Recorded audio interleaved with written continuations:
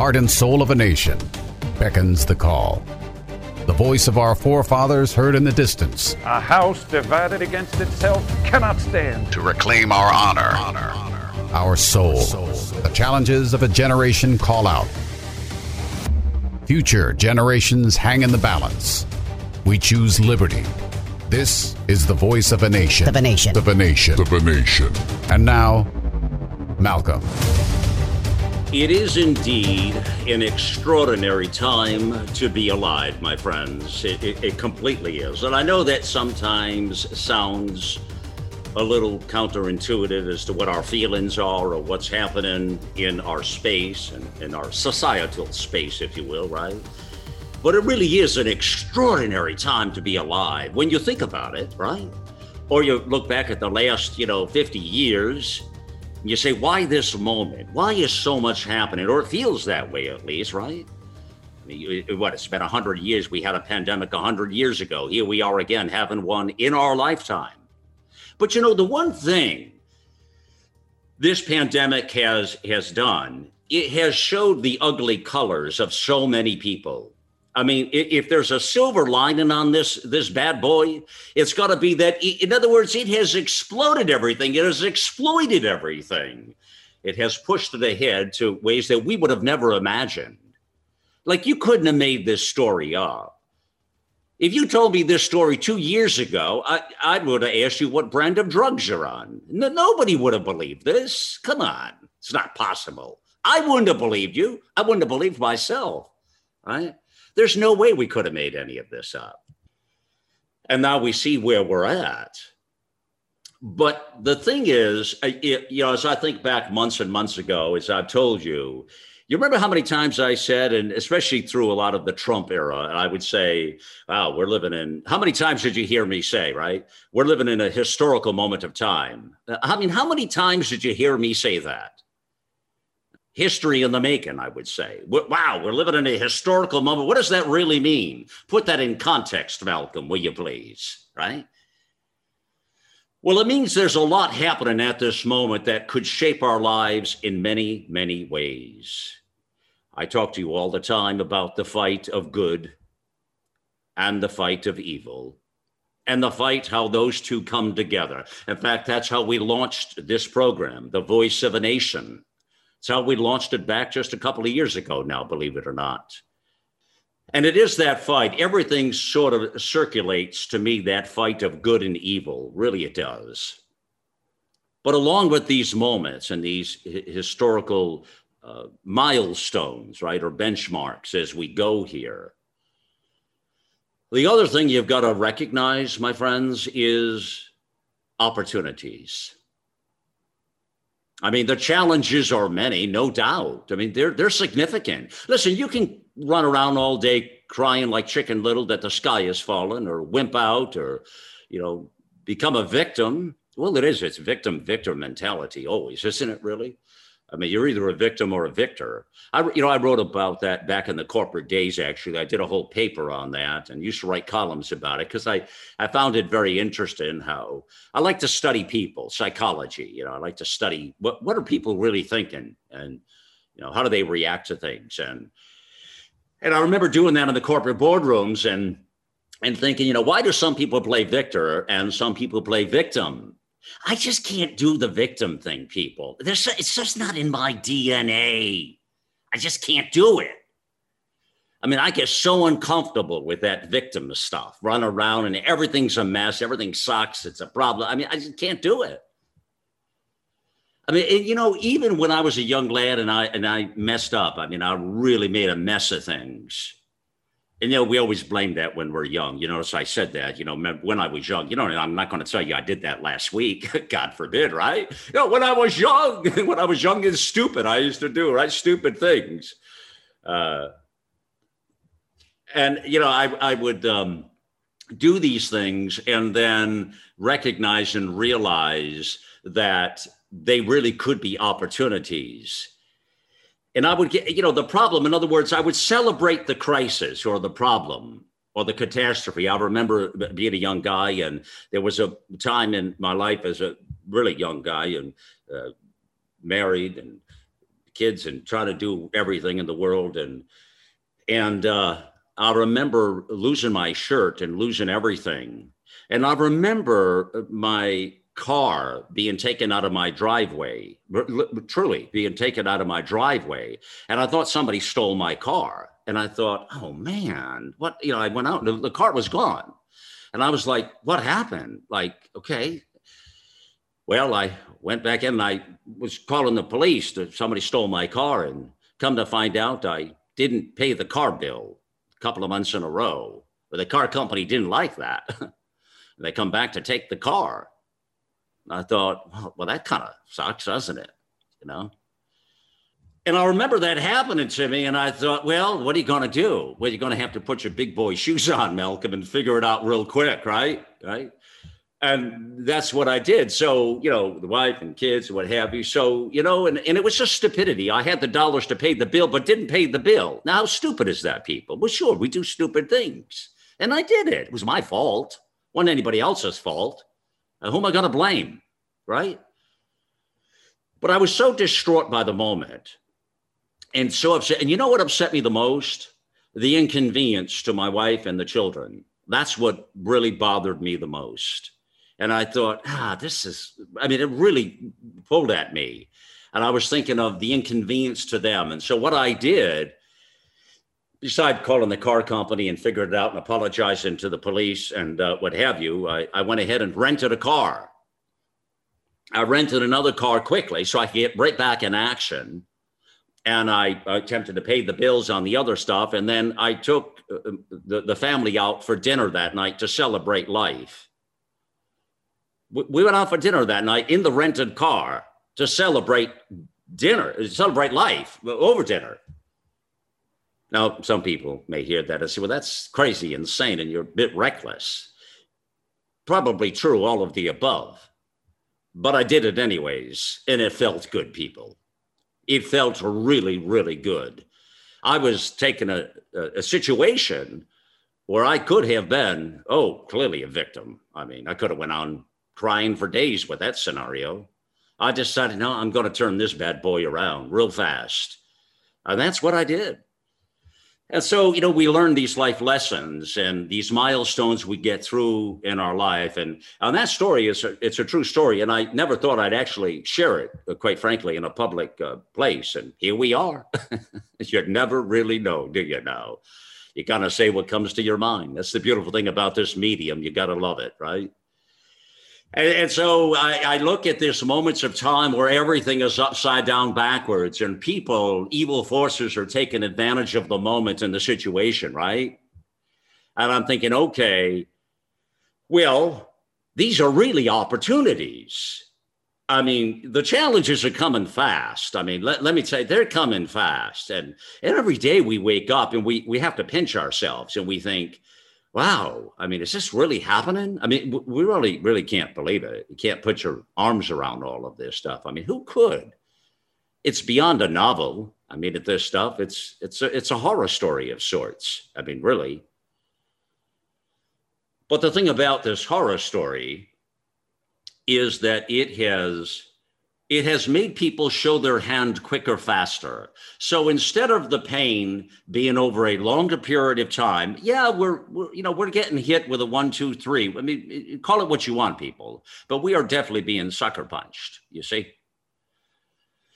And it's 1, 2, 3, 4, 5. But that could have been over a longer period of time, like the frog in the pot, and then you don't really notice it, right? Because then but now we know that evil forces are at the door. Come on, people. You know it. You don't anybody think that that's not happening here. They're trying to take us down. And I'm not trying to say they as in, what's the conspiracy today, Malcolm? I'm not, well, there are many theys. You can figure that out for yourself. But there are people who are clearly trying to take us down and out. People and nations and countries, right? And all kinds of situations that are happening. And what they do is they take all these situations, these moments of crisis, and they exploit them. And because they're evil. It's what they do. Like what's going on is you see all this stuff happening in Minneapolis, and you see with all the cities. And listen, I've been talking about our cities for some time. I mean, I've been talking about these things and telling you our cities are burning. You know, I mean, how many times have I said that to you, right? I mean, they are hurting. And a lot of these are these blue cities, and they're governed by what do you want to call it, people? I mean, they're governed by crazy people. I mean, Marxists, leftists. I don't know. You could put a lot of adjectives there to describe, but you look at our cities, and I got thinking a lot with the Trump administration and his whole campaign to make America great again. MAGA, right? MAGA. Everybody knows MAGA. The red hat, right? And I've seen this over the last many years throughout the Trump administration with all the fires that he had to deal with, and that obviously we the people had to deal with as well because of that. I mean, he was our president. We put him in there, right? And I've recognized that there is no way to make America great again, really, because when you think about the 4 years and the energy that was expended from the Trump administration, from Donald Trump, and from we the people, okay? And now you see where we're at now. Did we really make America great again in that period of time? I ask you that. Did that really happen? And how were we ever going to make America great again when we don't have great American cities? How was that ever going to work? See, I never could figure that out. I swear to you, I couldn't figure that out. Like I seen us make America great again, and we were having some successes, but then our cities were burning. I mean, people were destroying things, and violence was everywhere. And all this stuff, all these videos and pictures are flowing around the world. And I mean, people think we're insane over here in the land of the free and the home of the brave, right? What is going on from sea to shining sea? What's happening, people? There are days those seas don't shine so much, do they?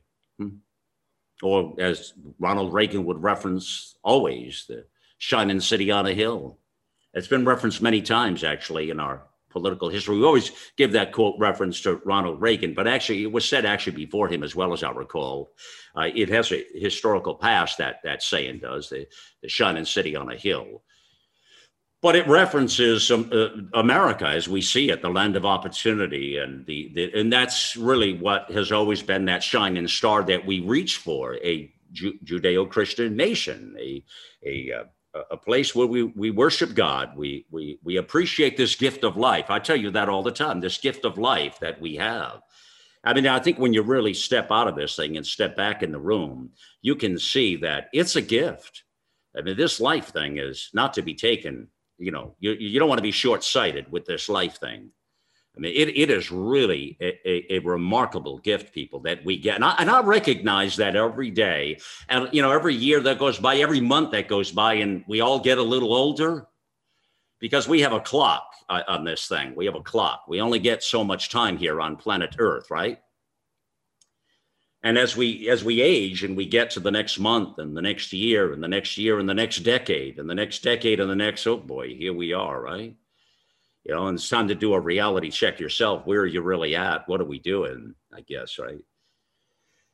But these moments, it's important. What is the lesson out of what I'm telling you? It's that with all of this nervousness that's out there in all of the evil and the fright and the bad karma that seems to be flowing around there, people, I think what I want to encourage you today to do, for me, please, is to look for the opportunities.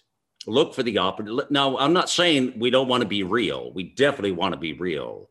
In fact, I would also suggest to you that those out there, and certainly my audience, that loves America, loves the Constitution, loves God, stands for the flag, puts their hand on the heart. These kinds of people, you know the kinds of people I'm talking about, yeah? Do you hang with some of those kinds of people? Those are the kinds of people I'm thinking. Those are my kinds of people right there. Those are the kinds of people. If I'm going to hang around and have a good time and open up a nice bottle of wine, it's going to be with those kinds of peoples. Give me those kinds of peoples. Those are the peoples I want to hang with. See, right there. And we need to be doing that. But we also need to reach to those independents and moderates and left of center. I tell you all the time, we don't want to exclude those people. See, there are a lot of people that are confused. And how could they not be, people? I mean, they're confused with this whole cancel culture thing, with this whole media oligarch takeover. They're confused with all of this. And, a lot of them, they're getting their news from this legacy media, mainstream media, corrupted media, whatever the hell you want to call them, right? That's where they're getting their information from. So they wake up every day. They really believe the sky is falling. Chicken Little is alive and well, and the sky is falling, and we're all going to be doomed. Wear 2 masks, get your vaccine shot, stand in line, move along, little Johnny, and put it on and knock it off. Pay attention, right? Well, I don't do any of that stuff, but even as a kid, I never did any of that. I got stories I'll tell you one time as a kid. It will tell you how mischievous Malcolm was. You can conclude that yourself and let your imagination run wild. Almost got choked up over that statement. But you can just know mischievous Malcolm, right? I mean, when they had that show Malcolm in the Middle or something like that, right? But, we live and we learn, people. That's what it's all about. We live and we learn. But with all of this are clear opportunities to move forward. And we've got to look at all these situations and all these moments. There are a lot of things that we'll be talking with you about on The Voice of a Nation are going to be exactly this. So let me reset the whole pace for you now and the tone and welcome you here to The Voice. That was a long-winded opening remark, wasn't it now? That's it. But here we are together again on The Voice of a Nation. So let me tell you what's happening and where I've been. I've been off the air, as you know, for 6 weeks or so. A lot of people wondered what happened and where I was at, what's going on. And those in my circle certainly knew that we were doing some heavy lifting here at America Out Loud. This amazing and beautiful platform that we created, that is here for your pleasure. And that's what we're all about right here. And, this whole thing was a gift, this America Out Loud. 5 years. I can't believe this was 5 years. We launched this in April 2016. So it was time to step back and reset. I wanted to say to myself, okay, what's the next 5 years going to look like, right? What are the next 5 years going to look like?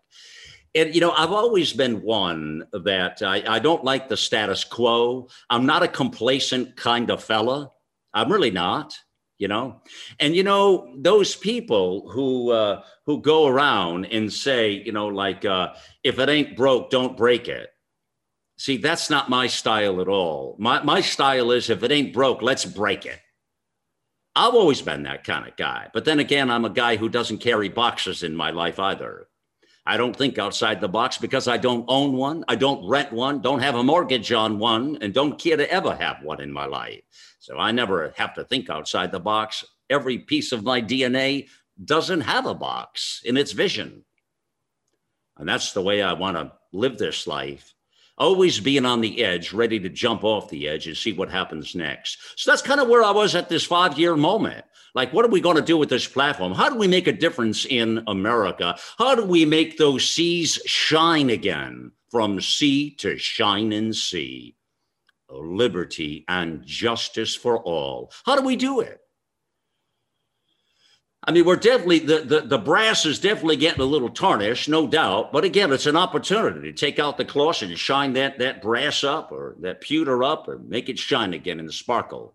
So Ronald Reagan will look back and be proud of what we've done with our nation. And our founders will look back and be proud of what we've done with our nation. Isn't that really what more is there to this whole exercise, people?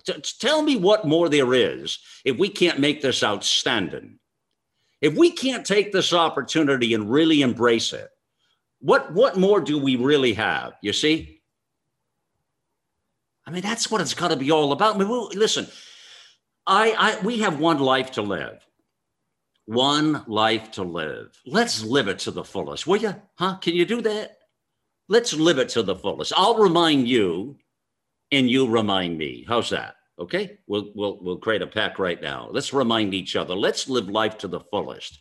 Let's embrace these opportunities. Let's look at these things coming at us fast and furious, and let's just turn them from victim to victors each day we go. And that way we'll be forward thinking. We're not going to get on here and rant about everything that's wrong with the world every moment of the day. You know that's not my bag. Don't like to do it. Let the rest of them. If you want that, go tune into Sean Hannity. He'll give you plenty of that, okay? It's just not my style, kids. That's simple. If that's what you want, all that fear-mongering, all that nonsense, come to the wrong place here. See? Yeah, we'll talk about the problems, but we'll also come up with ideas on how to solve the problems. Isn't that what we should be doing? Sure it is. So that mark of the 5 years was very special to me. And boy, did we do a job. We completely reinvented this platform. And my fellow Americans, I could not be prouder and just happier for what we've done here at America Out Loud. I encourage you kindly to get over to that site, AmericaOutloud.com, and check it all out. It is an amazing news site. It is remarkable. It's like I don't know. It's like a high for me to think we actually pulled this off in the way that we did. And that we've now, in other words, we've jumped everything up to the next level. You see, we rocked the canoe. Yeah, we were okay. We were doing fine. We were growing. We were, but I didn't want to fall into that status quo trap. And that's how our country was based and built, is you've got to be able to rock the boat, rock the canoe. That's what the greatest innovators and where our founders came from. That's what this nation's all about, my fellow Americans. It's exactly that. That's how America became the shining city on a hill. That's who we are. It is America exceptionalism. Absolutely. I'll argue with anybody. And to the Obamas of the world who said, well, no, there's Germany exceptionalism in France. You don't get it. You don't get it. If you think you can run around as a public official and say, well, there's, South American exception, Germany exception, you lost it. You already don't know what the discussion is. So we believe that's the American spirit is alive and well, and it's here. It's now. It's opportunity driven. That's who we are as a people. We will reclaim this. That's what it's got to be. Victor. You see, so that's what we wanted to infuse into America Out Loud. And you'll find the feeds of all kinds of stories, great new writers. I mean, wicked stuff up there, great new shows. We released another 10, 11 new shows on the platform. Amazing. During the week, yes, and during the weekends, or you'll hear them on the network. There's a schedule you can get right there on the platform. But a lot of thought went into this. Please make it your home. Enjoy it. You can sign up for notifications. We had a ton of people sign up, and I grin from ear to ear when I see the number every day, and I see the number go up every single day. That number rises. People that go and click, yes, I want notifications. Yes. So that way you get notified in your browser. It never bothers you. I do this to a couple of sites that I really like or trust. There ain't too many that would, you could put those on one hand. You know what I mean? But I would do that. And you get the little mention up in the corner there of your browser. It's very, very cool. And then you're in the know. You know what's happening, you see? So that's a good way to do it. So anyways, that's a brand new feature. We now have notifications. Oh, my golly, we're playing with the big boys. How do you like that? Play with the big cats now. That's right on the site. You can sign up for our emails. We have an email thing. We won't bother you with a lot of that stuff. I do not believe in bothering people. Believe me. They will be sent very sparingly, always appreciative and of your time and your commitment here. Everything we do will be toward that end. Just like when you go, you don't have to keep clicking all the X's, knocking off videos and ads come up. I hate those sites when you go there. You know what I'm talking about. You don't find them at America Out Loud. I don't want your big banner ad at the top, but populating and polluting my new site. Don't want it. We'll put it somewhere else. Thank you very much. It doesn't need to be at the top feed. It doesn't need to be at the very top of that thing. So as many news sites are. And to me, when I go to a news site and I see that, it tells me first and foremost, they're in it for money. All they're in it for is money. See, I'm not in this for money. I'm in this to carry God's mission forward. I'm in this to make those seas shine again. I'm in this to create a paradise for patriots and to honor our Constitution and to bring from sea to shining sea, liberty and justice for all. I mean, it's not terribly complicated, people. It really isn't. It's our mantra. It's how we live. It's our DNA here. And that's where America Out Loud has become a magnet to so many beautiful people, doctors, engineers, scientists. I mean, people that are a hell of a lot smarter than I am. You know, my uncle told me that as a young lad, Uncle Bernie, he would say to me, Malcolm, the key to life is surround yourself with people that are smarter than you. He told me that when I was like a teenager, you know, and then in my 20s again. And Uncle Bernie was always there for me. He was a terrific guy. You heard me talk about Uncle Bernie's stories before. And he told me that as a young lad. And that's a lesson I learned early on in life, you see. It's an important one. So that's all there on the platform. But here on The Voice of a Nation, we've now expanded the program to 2 hours a day. So you remember we were on at 6 p.m. Eastern time, 6 and 10. There was an encore at 10.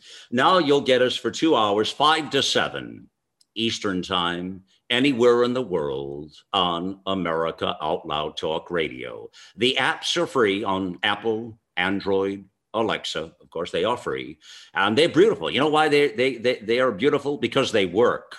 They work 100% of the time, and that's the beautiful thing about it. And everybody loves those apps. And we get more app subscribers every day. But go get the app, become part of our family, and we stream anytime into your phone or your tablet or your computer or wherever you open up the app. It's all there.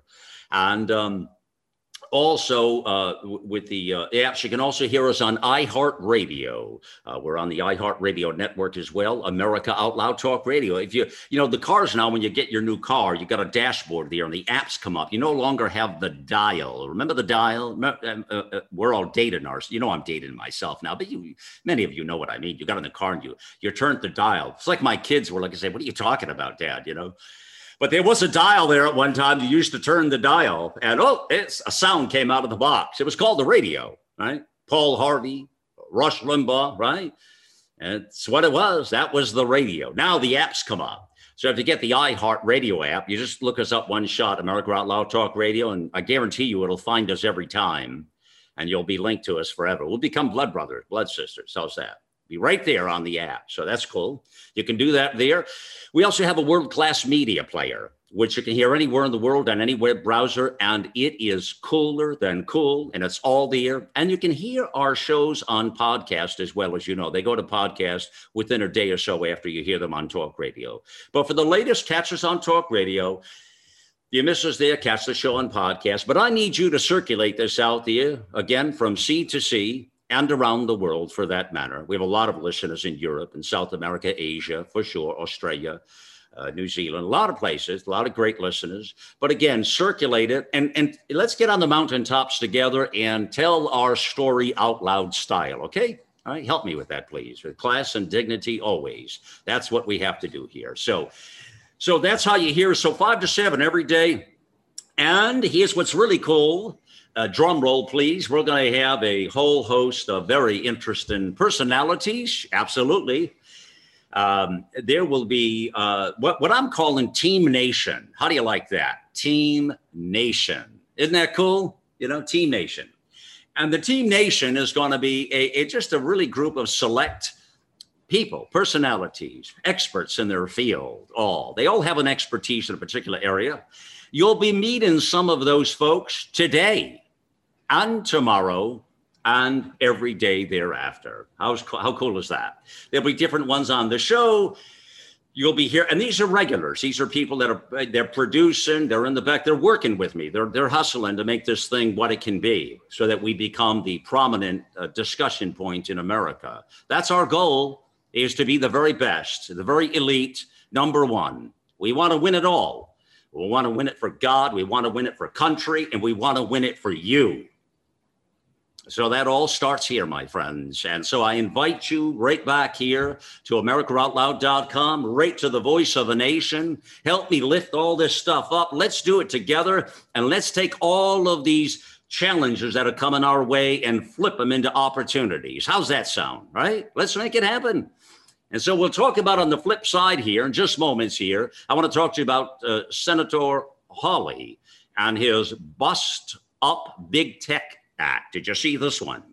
And I think we can all probably get in line for this candy store here because big tech is out of control. I mean, they are out of control, more than any of us would have imagined. In fact, the kind of stuff we're hearing right now, people, is the kind of stories you would expect to be coming out of the Soviet Union or communist China. And yet, they're happening right here in the United States of America, the land of the free and the home of the brave. Right here, that's where they're happening. It rattles the mind how this stuff continues to go on. So you stay right there. Let's take a quick pause, and we'll see you right on the other side with more Voice of a Nation. Our global experts are brilliant writers and engaging hosts on a mission of a lifetime. You'll find the latest news and inspiration on the front page of AmericaOutloud.com. Now, never before in our history have we witnessed the level of hatred that is now being waged against our law enforcement. While anarchist groups create havoc and overwhelm our first responders, these same groups and their corporate supporters are calling for the police forces to be shrunk and defunded. What can you and I do to make a difference? How can we stand up for what is right and to show our support?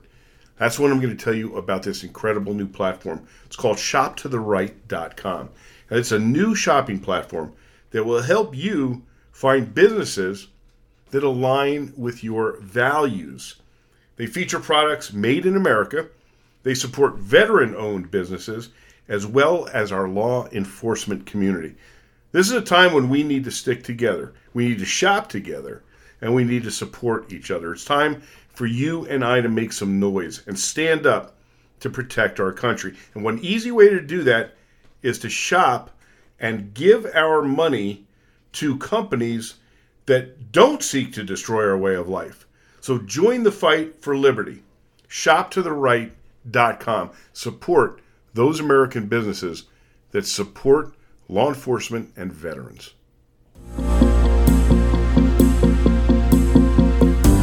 5 incredible years, and we're just getting started.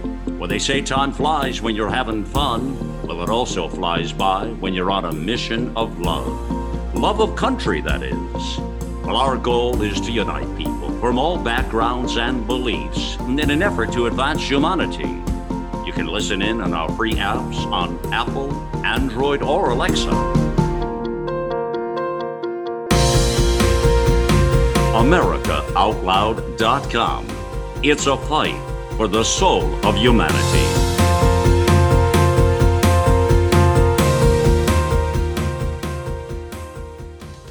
Listen to Malcolm, the Voice of a Nation, on iHeartRadio or our free apps on Apple, Android, or Alexa.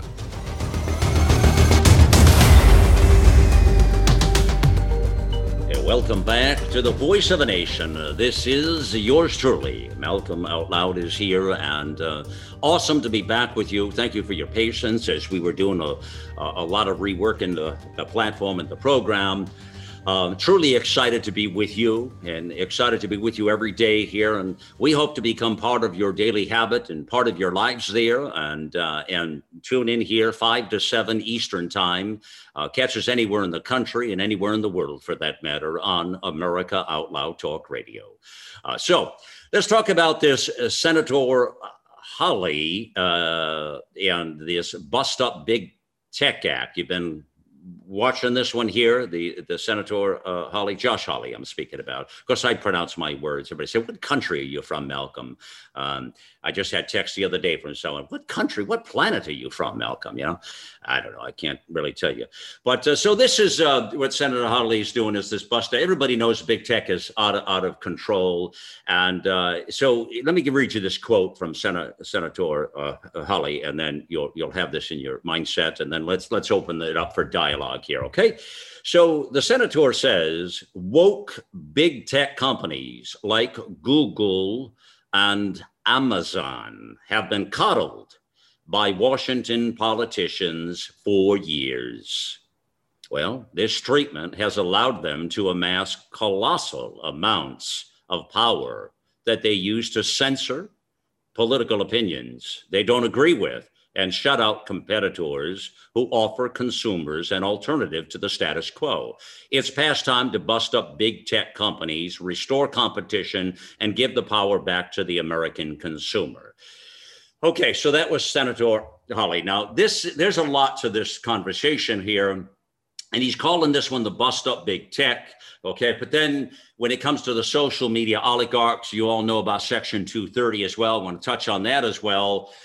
So let's, the thing I think that is really crippling right now to everything we're doing in our country is that the political circles have expanded. And they've now swallowed whole all the social media. Everybody's being political. All of the oligarchs are being political. All of major corporations, your Coca-Colas, all of those are all being political. Everybody has weighed in the game. Like, for instance, when they didn't like the voting law for whatever reason in Georgia. And of course, Georgia has been under the microscope for a while because of the voting at the 2 senator races there in the state.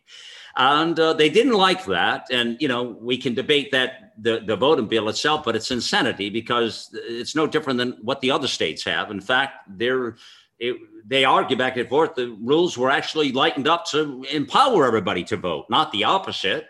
But again, Delta, Coca-Cola, Major League Baseball for sure. They pulled the All-Star game out of there, which is mind-blowing. So all this stuff is going on. To me, this is all wrapped up in one basket here. The cancel culture, they want what they want, these big corporations and big oligarchs. And now Senator Hawley says, enough of this stuff. Let's bust up big tech. Now, I like the sound of that. And let me bring on some players now, and I want to bring on some of our Team Nation, and let's talk about this bust up big tech act and see what we've got here. And I want to introduce you first here and bring on Kathy Chamberlain as a new voice to our platform and to the show and network. And so for the first time, you'll meet Kathy Chamberlain here, and she's part of Team Nation. Kathy, we'll tell folks a little bit more about your background a little bit after here. In the second hour, I'm going to give folks a treat to talk about all of you folks and what you're doing. But let's talk about this specifically, Kathy, first. What do you make of this bust up big tech act and Senator Hawley in this thing? What do you think? Well, number one, it's about time. And I am so thrilled of all people that it's Senator Hawley bringing this about, because don't forget, back on January 5th, right before the Electoral College vote, do you remember his wife and his little baby were basically attacked by Antifa at their home because he was going to be voting a way the left, did not agree with. So for him to be bringing this out, it takes real courage. So I just love it when I see some senators step up to the plate like this. But this has been going on for a very long time. So this is nothing new. And I even wrote in my book back in 2018 that Google censored a political ad from Marsha Blackburn, the senator from Tennessee, when she was campaigning. And it was simply video clips of leftist mob violence.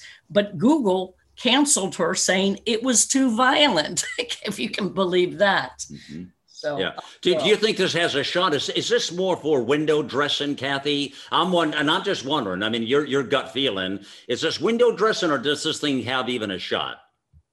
Kathy, what do you think? Yeah, with our, the majority in the House being controlled by the Democrats and 50-50 there in the Senate. However, I think that there's hopefully, we're going to find out soon enough, enough moderate Democrats that are as concerned about these issues, this censorship, this cancel, because it actually is turning against the left too. They're getting eaten up by their own. Remember the gal who was, I forget her position there at Vogue magazine, but she was a real woke personality, and they really turned on her. And that's going to be happening more and more. So let's hope more join board with Hawley's bill here. I know that here in Florida, our Governor DeSantis has also put forth a very similar bill.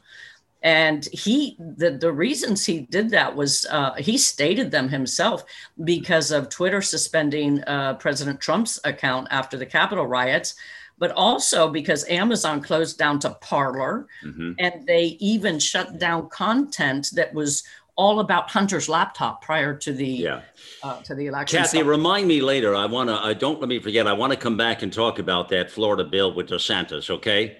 Sure. That we got something with that. Let's bring on another voice that you have heard before here, part of our Team Nation, and somebody who I just love dearly, Dr. Lee for America. She's a medical doctor. You know, she was guest hosting a lot of shows on The Voice of a Nation. So you heard she did some killer shows for me. She was one of 3 folks who really I'm so blessed and appreciated for that kind of held the watch here as I was off doing this stuff. But Dr. Lee, let's talk about this. I'd love your opinion on this Bust Up Big Tech Act with Senator Hawley. What do you think? Well, I think it is urgently needed. I think it's been needed for actually many years. And I think it's time Washington stood up. But what has been especially dangerous and critical during the pandemic has been the way in which non-medically trained censors for Google, Facebook, YouTube, Twitter have actually shut down responsible physicians and scientists trying to get information to the public. They have blood on their hands. Big tech censorship has killed people with their censorship of medical information that we know medically, unequivocally, was saving lives. And quite frankly, I think they are more than guilty of political censorship. I think they are guilty of medical censorship and crimes against humanity. Boy, we're going to have some fun. As I listen to Dr. Lee there, I'm thinking, man, she goes there and she'll peel the onion real quick for you. Let me tell you, you get right to the point, Lee. Thank you for that. Let me keep going here and bring on some other voices here that's part of our Team Nation. I couldn't be more excited here.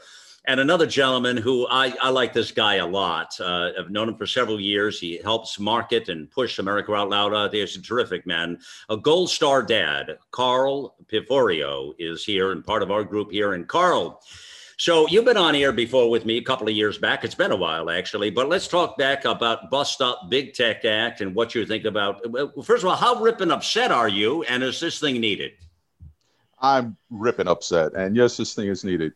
You know, when I was a kid, I couldn't understand, you know, I'm an old man now, but when I was a kid, I couldn't understand the talk about Ma Bell, the talk, you know, hearing the parents, hearing the news blurbs, hearing the things and the teachers, we got to bust up Ma Bell. We have to bust up Ma Bell. You know, I could not comprehend what the hell are they talking about?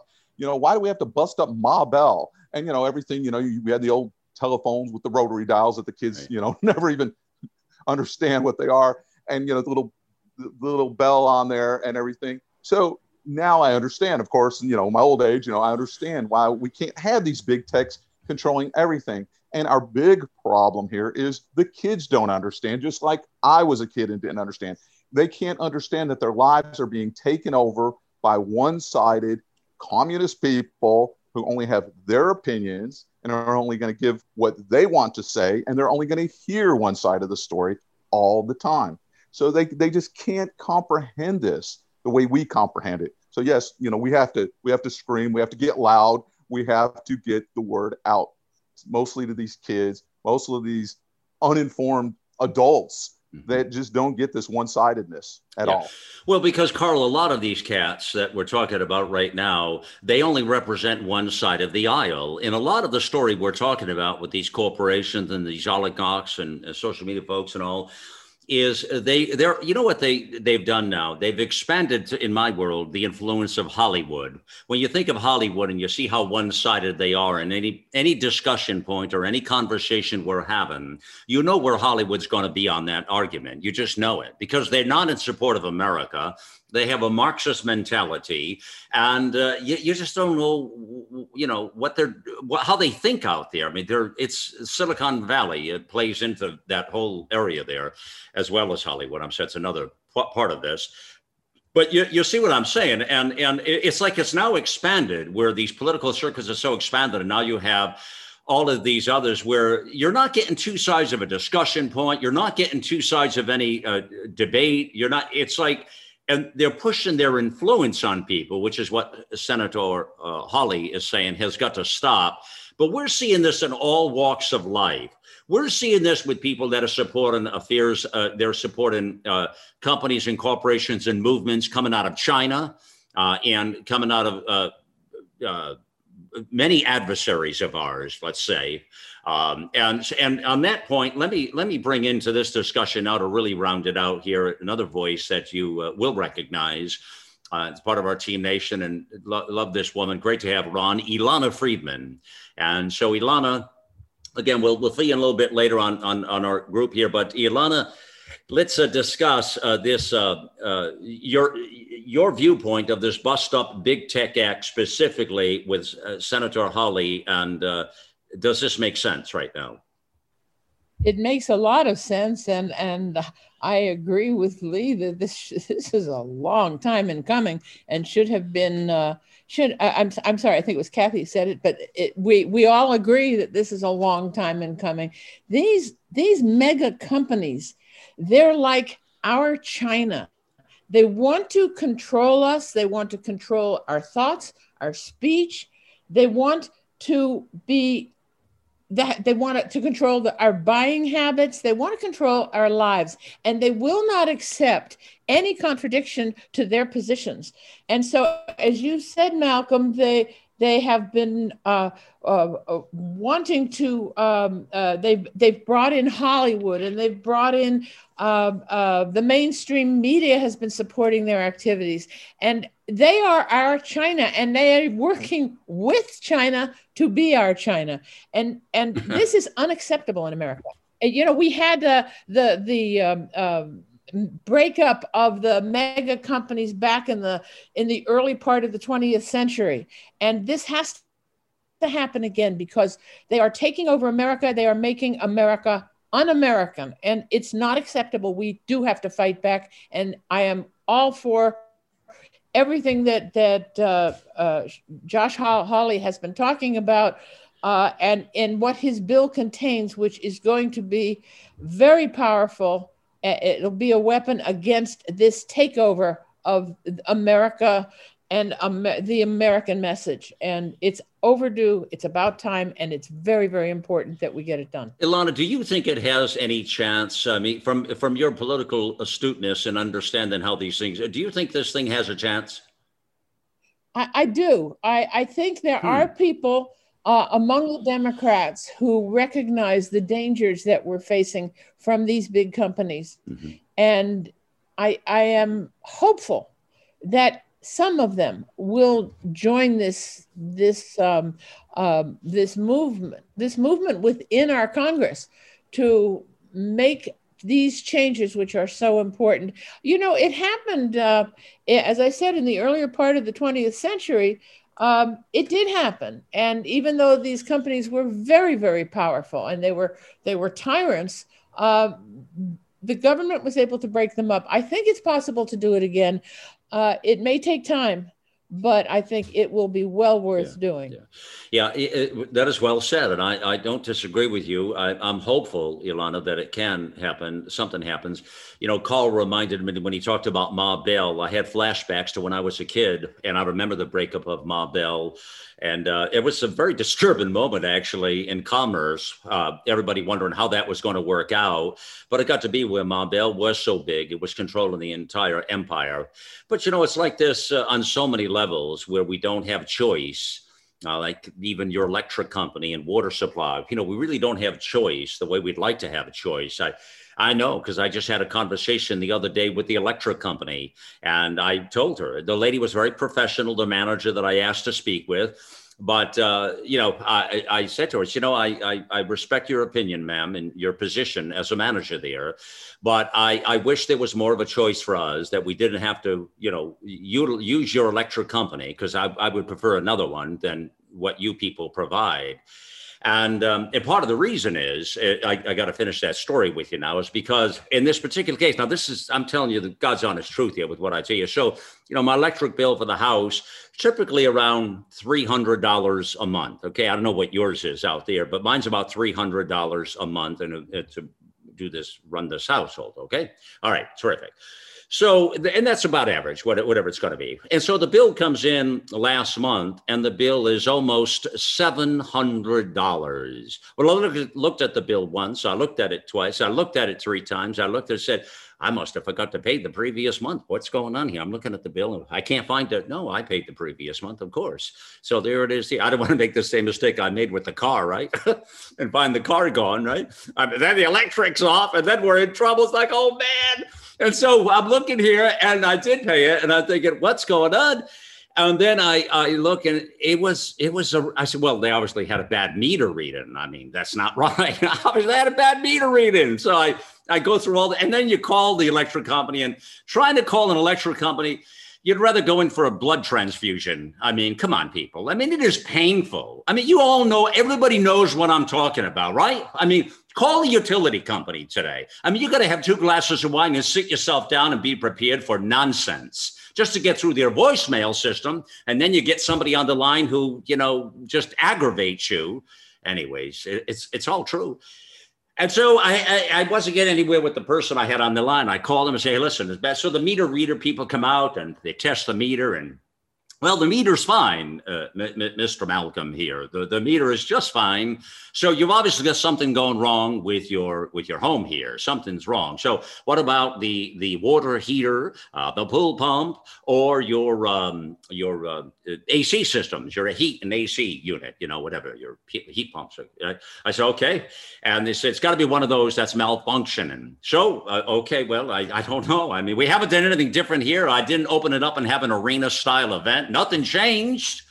I mean, nothing changed here. Nothing. I mean, it's the same business here. We didn't have a whole bunch of people over and suck up all that energy. But that's crazy bill, people, to go from 300 to, almost $700. It's well over 2 times plus, right?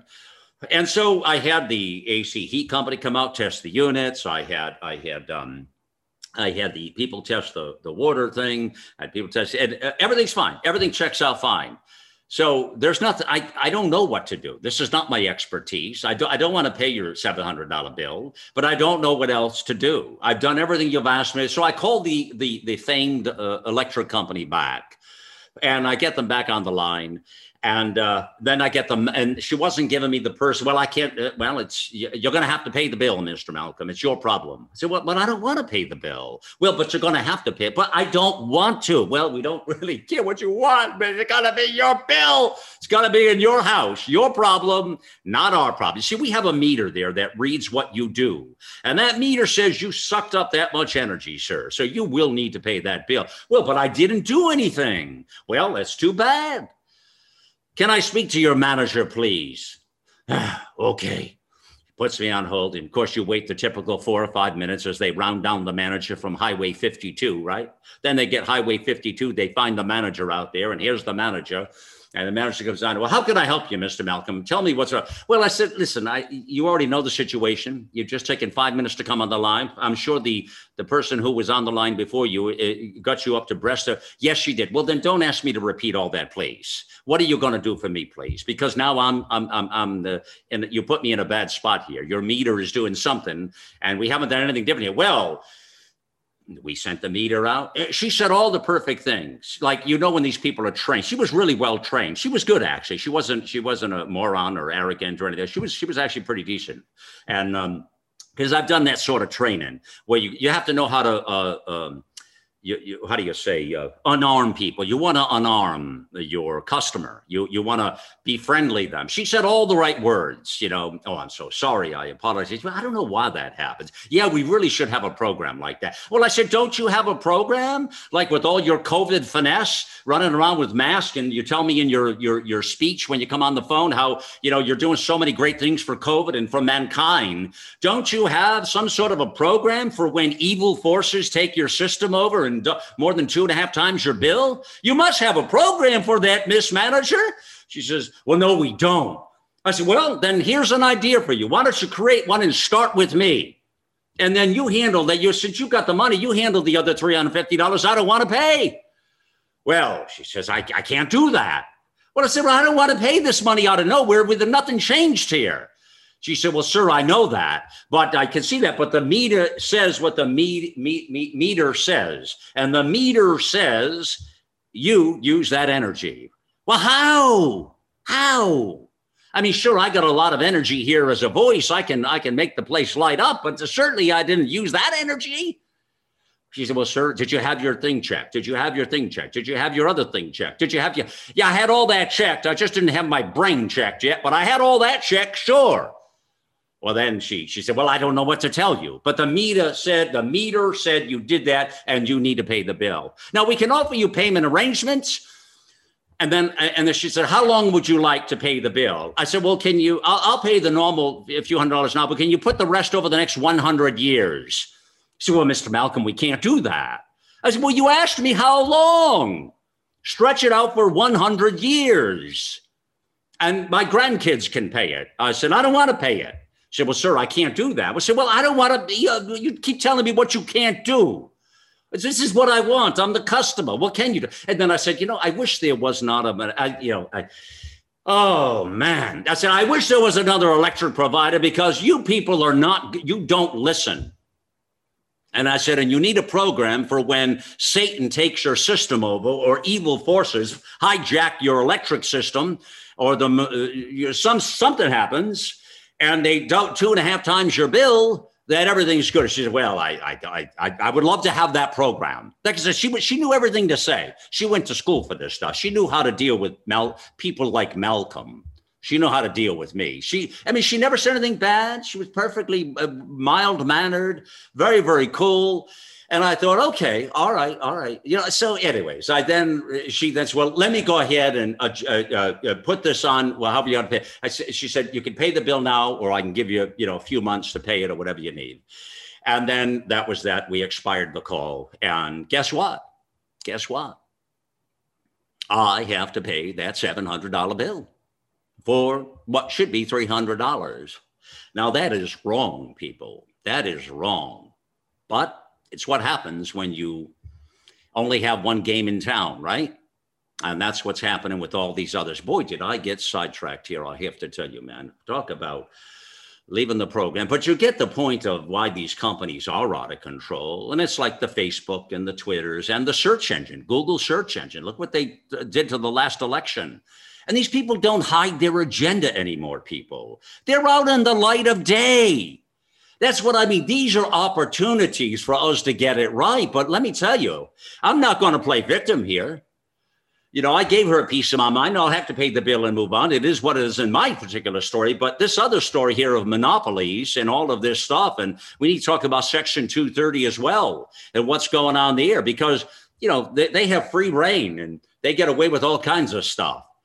But a lot of people got to weigh in on this ahead. And then you got the whole cancel culture that's active. And all of this stuff is playing into society here in ways that is entirely corrupt, I have to tell you. So, all right, well, listen, let me reset the tone here. We have a lot happening here on The Voice of a Nation. Some really cool stuff in the days ahead we'll be bringing you here.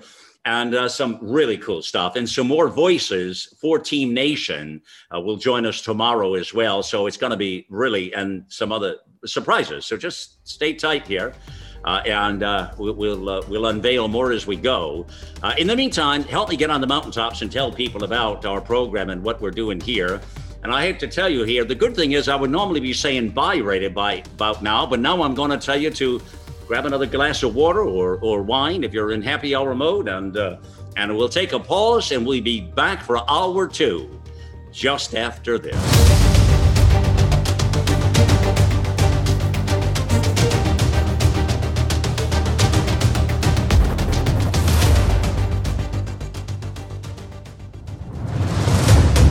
The heart and soul of a nation beckons the call.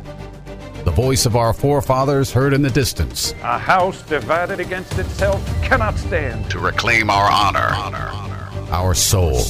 The challenges of a generation call out. Future generations hang in the balance. We choose liberty. This is the voice of a nation. Of a nation. Of a nation. Of a nation. And now, Malcolm. So, I want to talk about political trickery in the second hour as we rejoin you here on The Voice of a Nation. And I want to start with this infrastructure bill. You know it. And, one of the things that get me about Washington, D.C. on both sides of the political aisle is the way they cheat the American people. And they stack these bills with so much pork you could eat for the rest of your life with the pork they put in these bills. I mean, it is disgusting. And they do this all. They don't necessarily hide it anymore.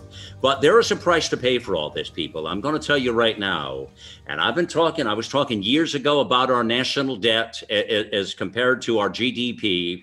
We are going to be heading now to the moment of inflation at moments in our country you haven't seen. And you talk about, again, crisis and opportunities. There's going to have to be some opportunities here, because if not, we're going to have a crisis ahead, and it's going to be because of our national debt. And the problem is the reckless spending of these buffoons in Washington, D.C. That is the problem here that we must face the reality with. Starting with this infrastructure bill, okay? So now President Biden is releasing this, he's proposing, as they phrase it, the White House phrases it, the nation's crumbling infrastructure. But now let me say to you, it unsettles me when you see a highway bridge fall down over an interstate or in a water somewhere. And this stuff has happened in our country, and it makes me upset. And people die from these kinds of catastrophes. Or you see some of the conditions in our urban cities of mass transit and things of this nature. And no, things shouldn't look like this in our nation, people. Of course not. This isn't a third world country. It shouldn't be. Well, when you take a picture or a video of some areas in our country, of some particular cities, I'm telling you right now, you would think this is another country. You would not think that. I mean, if you went around right now, you could take a half a dozen or a dozen snapshots or videos of some markets, you would testify on a stack of Bibles to me and say, that is not America, Malcolm. You are wrong. And, it is America. Now, that's a pretty outrageous statement to make, but it's factual. And some of it's crumbling. But the problem is this infrastructure bill, which we've talked about for some time, and certainly President Trump did as well, and now President Biden wants to spend another $2.25 trillion on top of the several trillion they just played with for the COVID stuff, and on top of all of the other trillions, and we're well over 30 trillion in debt, which again, Obama had doubled and others had doubled, and on and on and on. So it has been really blowing up here, basically, is what's taken place, this debt. But this infrastructure bill, what's really sad about it, people, is it's not really about infrastructure. That's what's sick about it. He's talking about a $2.25 trillion here to, again, the nation's crumbling infrastructure. But what they do in these bills is they stick everything in the kitchen sink in there, is what they do. And that is really the problem, okay? And I'll get back more to the debt in a minute. Let me stay on this infrastructure bill for a second, and then I want to open it up for our team to take this thing and see what we think here. But I'll talk to you later about how we pay for this thing and all of that stuff. Okay, but let me get to this big quote first from the outstanding. I love this guy, Senator Ron Johnson. Okay. Certainly one of my heroes in circles, because he's a plain talking, truthful, out loud kind of a senator, the kind that I can rally around for sure. And he says this, and I quote Senator Ron Johnson: "When you take a look at language of the initial proposal on this infrastructure bill, only about 5% had anything to do with roads and bridges. This is what Democrats do," he says. "They mislabel and they use labels that are popular for the American public. then they shove everything else, including the kitchen sink, in these pieces of legislation. Now, isn't that funny? He's mentioned the kitchen sink I just spoke to you about. I didn't realize he had that in the quote. So we think alike, obviously, Johnson and myself. And to finish that, he says, we can't afford these things. We've racked up about $6 trillion in debt with the COVID relief package. Now it's going to be another $2 or $2.7 trillion. We're $28 trillion in debt. Right now we're going over 30. By the end of the fiscal year, we're trillions more the Democrats are talking about. And now they're talking about New Green Deal 2.0 and money falling from the skies, and we're going to save the planet, and we're all burnt. I mean, it's insanity what's happening here. But the biggest problem with this infrastructure bill is what's happening, the money. So the fact that the bill is not for infrastructure. I mean, if you were going to take $2.25 trillion and you were going to call this an infrastructure bill, and if that's really what we need, then yes, I would suggest we'll suck it up. We'll tighten our belt. When I say suck it up, I mean, as Americans, if that's really what we need, not to be third world status, okay, I'm cool with that. We'll tighten our belt. Let's fix the bridges, the roads, the highways, whatever's got to be done. And then let's move on and pay the debt back, okay? But if it's not that, and you're putting all these pork pet projects in there, then that's a problem. And we shouldn't be doing that, people. So on that mode, that's my point here. I don't have a problem spending the money if we need to spend it, and if it's spent in the right way. But doing this stuff and putting lipstick on that pig just because you can is wrong. It's dead wrong. And this kind of thing needs to stop. Let's open it up to Team Nation. Who's got a voice in here, wants to talk about this? Go. Yes, this is Kathy, and I got to tell you, what most people don't realize, this is intentional.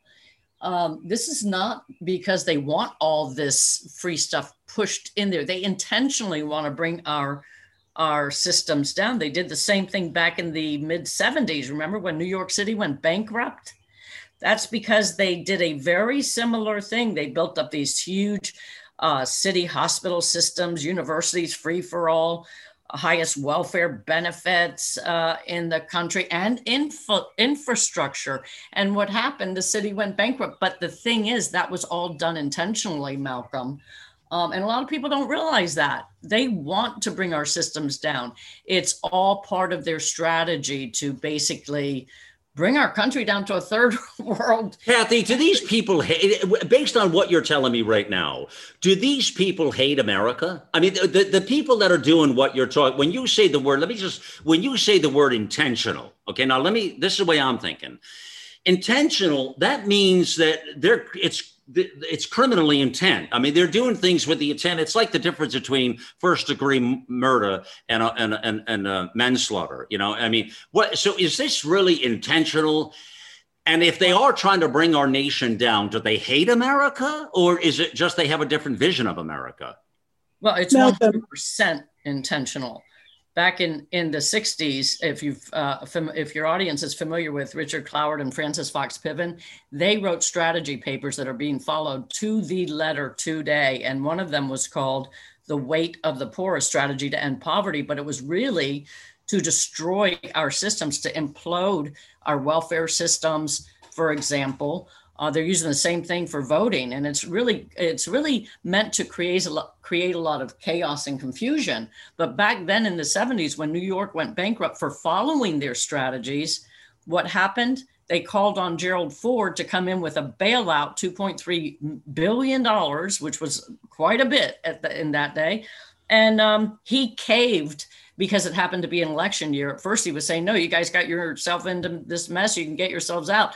So I am convinced from all the research I've done on this is intentional to drive our country to where we're heading. Well, that's what they're doing right now. They're bailing out, Lee. They're bailing out a lot of this, the blue cities, the blue states. A lot of this money with COVID was geared that way, as well as this infrastructure bill, correct? Lee? Yes. Malcolm, also keep in mind that the Cloward-Piven strategy is not only designed to collapse the country economically, it's designed to create a massive underclass that are dependent on government handouts because it is a way of Marxist control. It is what every Marxist communist country every totalitarian country has done throughout history. And this is what was designed with the takeover of healthcare, creating people who are dependent on government, who are dependent on the decisions made by third parties, not their physicians. So every aspect of society is designed to be collapsed into dependence and control, and those in power, as the oligarchs are with big tech, as the politicians are with the purse strings. It's all designed to control the population and totally undermine independent business, independent decisions, independent medical care, all of it. So there's a bigger picture with all this, you're saying? Absolutely. It's been planned for the last 50 to 100 years, and they've been chipping away at it. And now they are blatantly in your face from all directions. See, Ali, a lot of this stuff before was the frog and pot conversation. And what I want to ask you is this, when we start talking about this, like this here, and when you put it out there in blatant terms like you just did, my mind thinks right away, okay, you have a globalist movement, number one, that's going on. So you have this kind of thing. But then a lot of our people and friends from the left part of the aisle, what they do is they feed this narrative out there that we're being conspiracy theorists.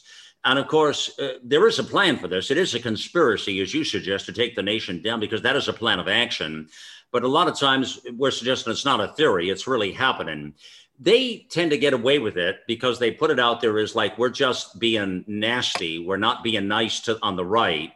And that's a problem. A lot of people don't understand the crux of the argument, what we're talking about here, you know? Well, that's a strategy. That's Saul Alinsky's Rules for Radicals playbook. And that is to demonize your opponent by calling them names, calling them racist, calling them conspiracy theorists. This conspiracy has been a plan that they've had as a playbook for decades. It's not a conspiracy, except to the fact that they wish to use that label to demonize their opponent as part of their strategy. I couldn't agree with Dr. Lee more.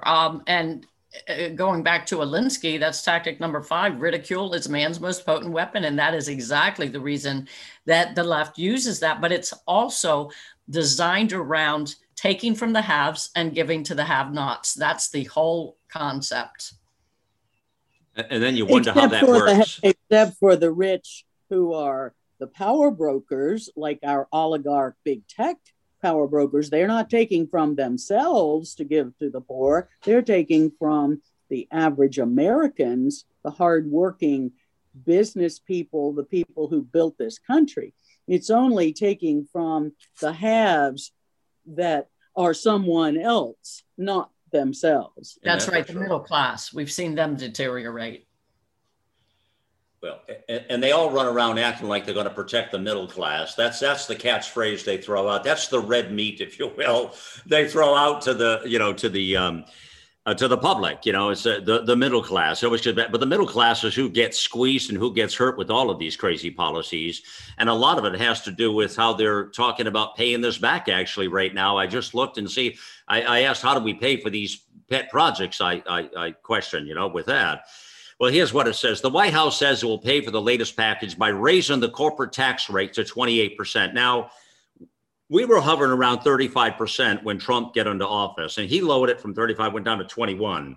I believe it was either 33 or 35 back with Trump. It was up there, and we were the highest in the world. We were right up at that ratio of crazy stuff, crazy time, And he rolled it back to 21. Well, that created an economic boom to the nation. And because, let's face it, when you have money, you're going to invest it and you're going to use it and you're going to hire people. I mean, you can't take money with you. You can't bury money in your mattress forever.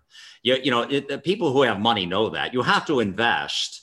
The only purpose of money is to invest. You can't keep it forever. You can't take it. You can't put it in your urn or your coffin. It doesn't go with you to your future life. It doesn't happen that way, people. You got to use it here. So people who have money would spend it and what have you. But when you take it out of their wallet, then they're not going to hire. They're not going to grow companies. They're not going to do any of that. But somehow the Marxists don't get that, or maybe they do, and they don't want to admit it. Malcolm, one of the things that's happening is the Democrats want to be spending your money. They don't want you to spend it. And so they're going to take it away from you. And they're going to, and in this crazy bill, they have the most extraordinary items that have nothing to do with infrastructure, like the $213 million to create or retrofit 2 million houses.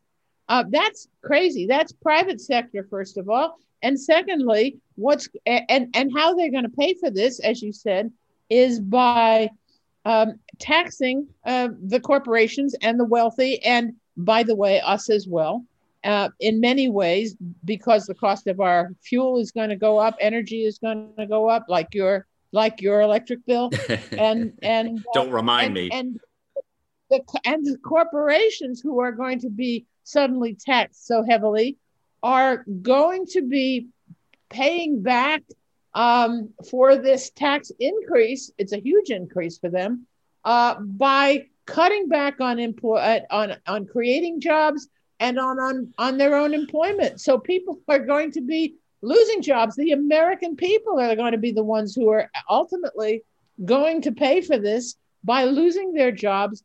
And so this is what we're going to see, is what I think is going to be a cascading event where everything is going to start failing from the top down, and it's going to affect every single one of us. And I think that people who carry this socialist, Marxist, communist dream are going to be very happy with that, because that is going to give them control, centralized in Washington, and they will have control over everything. And that will spill over into the corporate world in places like Amazon, Google, and the social media, and the mainstream media will pick up the gauntlet and run with it and tell us it's all wonderful, as we are all suffering, the American people. And I think that's what we're looking at if this thing passes. You know, Ilana, picking up on what you're talking about, there's a big point here that you mentioned and that we need to highlight, because it's when you talked about who's really paying this, when he talks about the White House now and Biden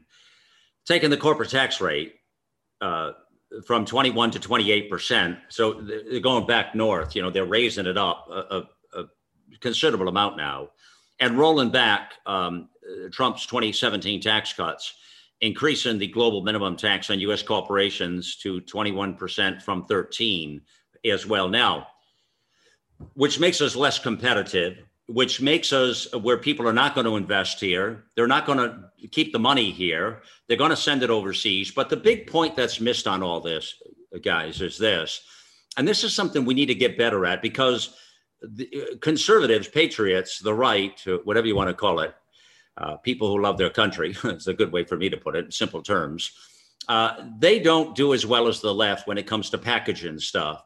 The left, they are terrific wordsmiths. They go to the College of Wordsmiths somewhere in hell, and they learn how to do all this, what I called, when I started, I said political trickery. Remember political trickery? And everything is political trickery here, and what they're doing here as they push this stuff. They dress it up one way and they put lipstick on the pig there, but it's really this here. And the big thing, Ilana, you say, like, who's really paying this? Well, let's break it down. What the left never tells anybody, that, we're going after the wealthy. We're going after people who have money. Yeah, we're going after corporations. Yeah, we're going after all of those people, not you. Well, here's the problem with this, people. Anybody with just an average IQ should be able to figure this out and understand what I'm saying. The corporations who make the products, who buy the things, as you suggested, Lana, moments ago, they sell this to the people. It's called business. It's called capitalism, okay?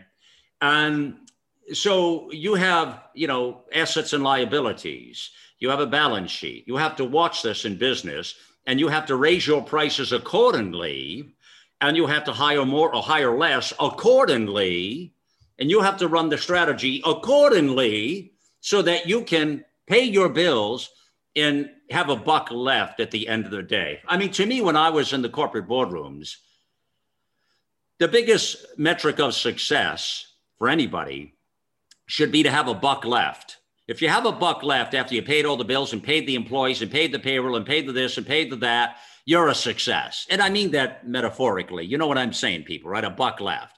I mean, that really is the glory of business, is the glory of capitalism. Now, if you have $2 left, you're a winner. You see, you're doing well. And that's kind of how I look at this thing in simple terms. Now, if you're taking all these businesses and you're raising all my taxes, both personally, professionally, and corporate-wise, and every other ways, and then you got your federal, state, city, wherever you live, and tax at the pump, and gas is through the roof now again because the gas taxes, and tax everything else, and now we're back to the Boston Tea Party, you know? Show me where that's at, kids. That's where we started this experiment, this project of America. Started there in the harbor when we said England told England to go to hell. We ain't doing it. We ain't paying your program. That's kind of where we're coming back to. But now these kinds of programs that are throwing all this money in, I mean, they're raising taxes, and so what it's going to, when you go to buy a roll of toilet paper, if you can find one with the COVID scare, well, then you're going to pay twice as much for the toilet paper. You're going to pay twice as much for the electric bill. You're going to pay twice as much for the steak, or twice as much for everything, because these companies have to make it work, because that's called capitalism. It's called business. They don't take the hit, Ilana. They don't take the penalty. It's the American people. But why can't we make that argument simple?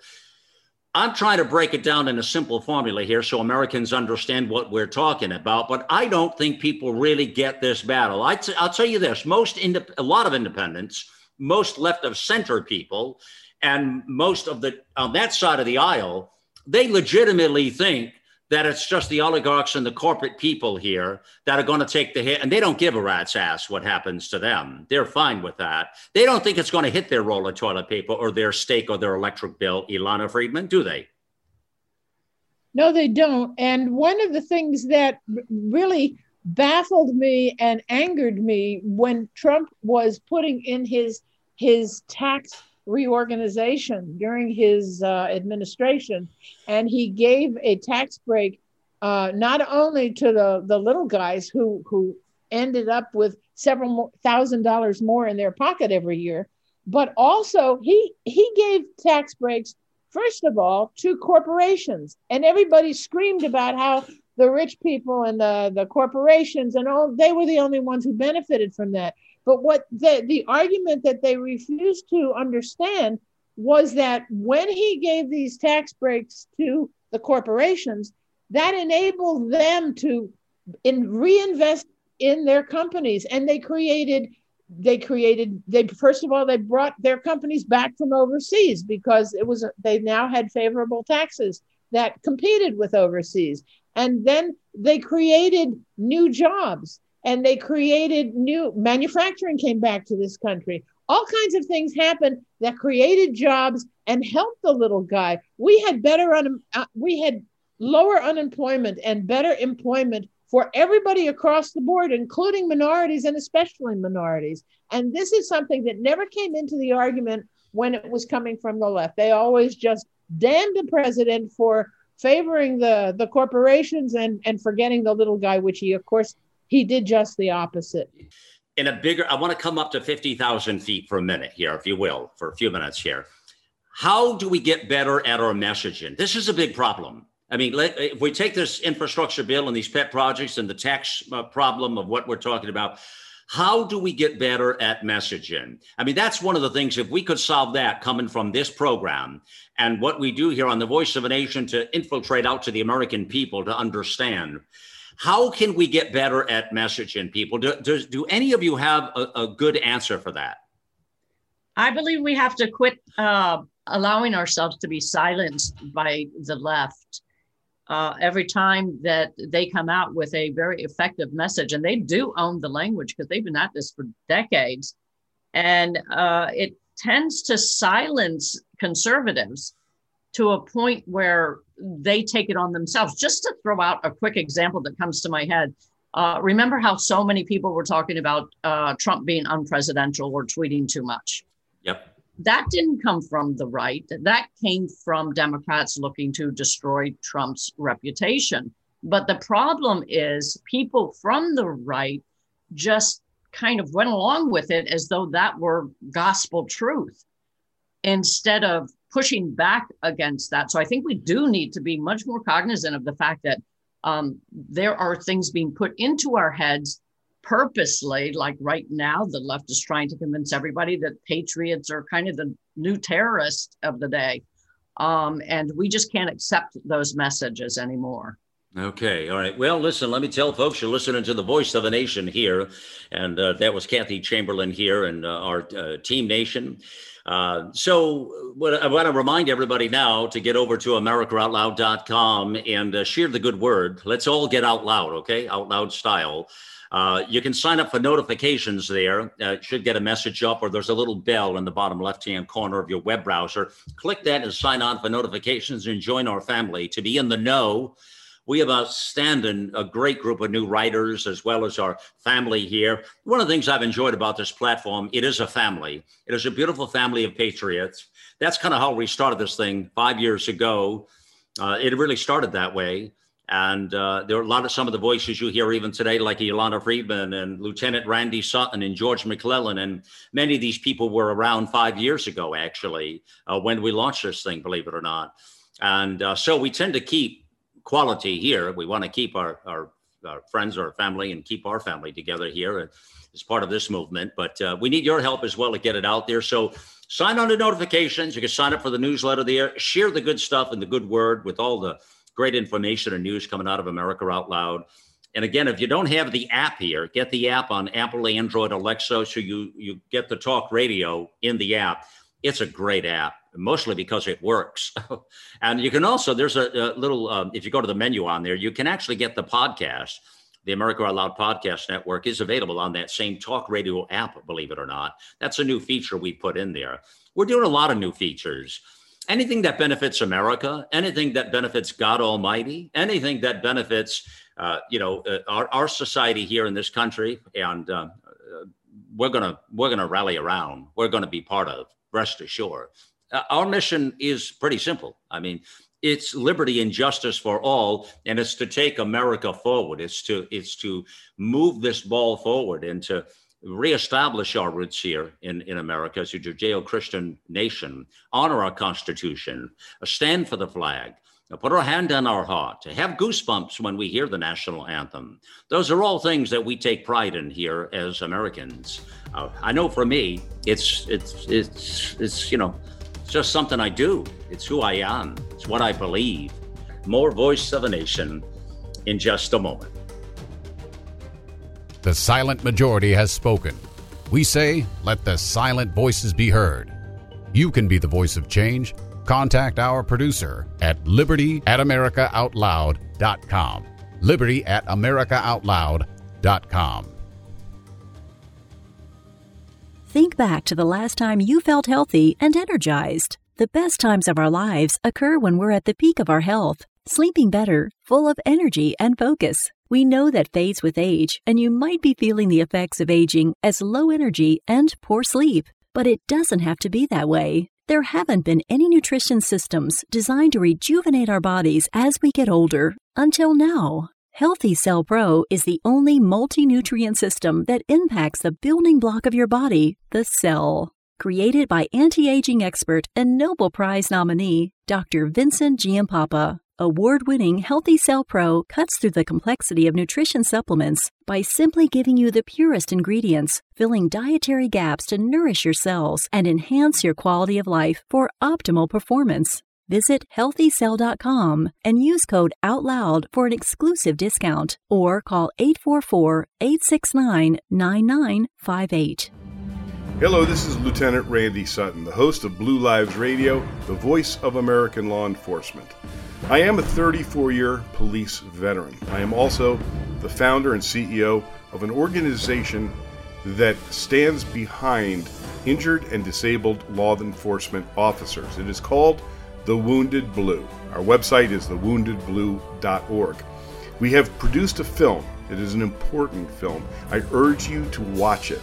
The film details what happens when a police officer or law enforcement officer is shot or stabbed or beaten or disabled, seriously injured in the line of duty. Most people think they are taken care of medically and financially. The reality may be quite different. It is called The Wounded Blue: Service, Sacrifice, betrayed.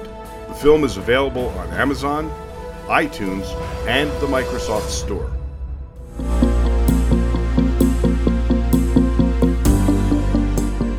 The America Out Loud family is comprised of patriots in the true sense of the word. We know that if America fails, the world will fail. It is incumbent upon us to carry the torch for liberty and the Constitution to help save America for future generations to come.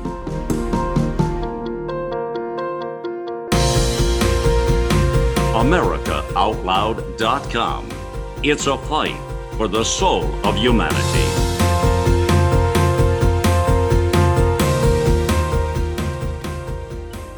Listen to Malcolm, the Voice of a Nation, on iHeartRadio or our free apps on Apple, Android, or Alexa. Join you back here on the Voice of a Nation. We're talking here about a lot of different things today. We started with that infrastructure bill and the insanity of it all here in the second hour, on hour two, and what's really going on, what's behind that. But the cost to the nation is major. And as Senator Ron Johnson said, this is what they do. They mislabel, and they use labels that are popular for the American public. They always put lipstick on the wrong pigs, and they're trying to overshadow things. And right now, we don't want to overshadow the truth at all. We want the truth to be out loud style and get out there, folks. So let's make sure that happens here. Carl, you've been real quiet. I want to pick on you for a moment and hear your voice here. Are you still with us, or did you fall asleep? I'm still with you, and I've got to say a lot of things. I keep hearing, from Blaze and everybody else out there that, Democrats hate America. They just hate America. And you know what? No, Democrats don't hate America. They hate our America. They hate capitalism. They hate the religion of America. They hate Christians and Jews who help drive America. This is what they hate. They hate nationalism. So, when everyone says, oh, the Democrats just hate America, I'm always like, no, they don't. No, they just want their America, just as we want our America back, our America that was based on, religious principles, that was based, and it's capitalist driven, free corporation, free, do things that you can do as an American. You come over here, I'm from an immigrant father who came over here, so damn poor, and, just worked in a factory, raised his family, taught us good values. And, we went to church and we did good things. And that's what America was about. That's what America was founded on. So it's not that they hate America. They just hate our America. Yeah, I think you're onto something there, because I said that before on air. Actually, you're right. When the statement is said that they hate America, it really is a false statement and a choice. They're just looking for a different version of America, aren't they, Carl? I mean, they're looking for something totally different. It's not the America we see. And it really does come back then, Carl, to our framers, the founders, the Constitution, a Judeo-Christian nation. But, Carl, we've seen this act starting years ago when they were fighting about the manger scene at the local Kmart. They were offended because the manger scene was there. It was, oh, my God, what are you doing? You can't put the manger scene there, And then, you can't do the national anthem, and you can't get the kids to pray in school, and you can't. All of this stuff started the last couple of decades ago, actually, Carl. And now we're seeing it in the light of day, and they're not hiding it anymore. No, they don't hide anything. But it's just like that.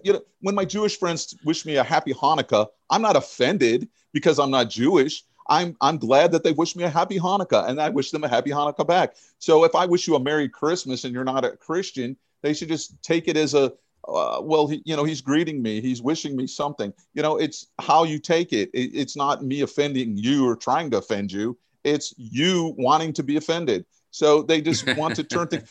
You mentioned earlier, you said the Democrats, they package their words better. Yeah, they package their words better because their words are of hate. But what they're packaging better is, their lies. They can lie better than we can tell the truth, because our voices are quiet and we need to get louder. As one of the ladies suggested, we need to get loud. We need to get louder. We need to stop being so conservative with the word conservative. We need to, we're conservatives, yes, but stop being so damn conservative with your words. Stop being so conservative that you can't speak up, speak out, say what you believe in. And we need to stop being afraid. Carl, I love what you say there. I love what you say there. I mean, it was perfect. Yeah, I mean, that was perfectly said. Dr. Lee, let's bring you into the mix here. And also, I definitely want to hear, you were canceled recently somewhere, and I know you put a lot of effort into this. And so tell us about that, please. Well, thanks, Malcolm. And Carl, I quite agree with what you just said. And Amen. I'll take it one step further. We conservatives and those who espouse traditional values that made this country great the difference is we play by the rules. We try to be kind to people, and we try to respect divergent opinions, which are basic ground rules of a civil society. The Democrats ignore that, and the radicals ignore that, and they are doing it again deliberately. It is a strategy. It's a strategy, a psychological strategy, and a weapon to use communication and to use distorted language to control other people. We need to look at the fundamental agenda, which is to control others, control lives, thoughts, decision-making, businesses, money. It's all about driving the control agenda. And that has been true, as I said earlier, of every totalitarian society down through the ages. So let's look back, let's look at the big picture, and all of us need to get more direct at speaking out and confronting the lies. So I'm supporting what you're saying, but I think it's bigger. We're too polite. We play by the rules, and it's time to, as we've said on the show, get loud and call it what it is. It's a control agenda. We're seeing that in medicine in ways that have never been the case in the modern era in this country or civilized European countries and others. This control of the medical narrative that is costing lives is extraordinarily dangerous. And I think people have got to start stepping up and taking charge and saying, let's take the language of the left from the 70s. It's my body, my choice. It is my body, my choice on this vaccine that's experimental, that you can't make it mandatory under our laws. And we need to start getting people activated to be proactive, to take charge of their health care again and their medical decisions. And yes, I was canceled. I was summarily suspended permanently on Twitter for tweeting medical facts about vaccine risk and about early treatment availability. And that was after 6 years of work of building a group, a team, and building medical content, and 80,000 some followers. It was all lost in a nanosecond with the switch of big tech. And I wrote about that years ago. I'm still speaking out about it. And the kill switch on the internet, if you think that Twitter censorship is bad, think about censorship on the internet that affects your electronic medical records and just exactly how your electronic medical records can be used. So these are huge issues. Yeah. Kathy, was you censored as well? I remember if you were. Oh, yes, definitely. Yes, I'm totally off Twitter, and I had quite a following there. And then my biggest, the thing that hurt me the most is that I did a lot of live podcasting, right, and would get my largest audience there. And that, while Facebook did not censor me completely, they took that capability away.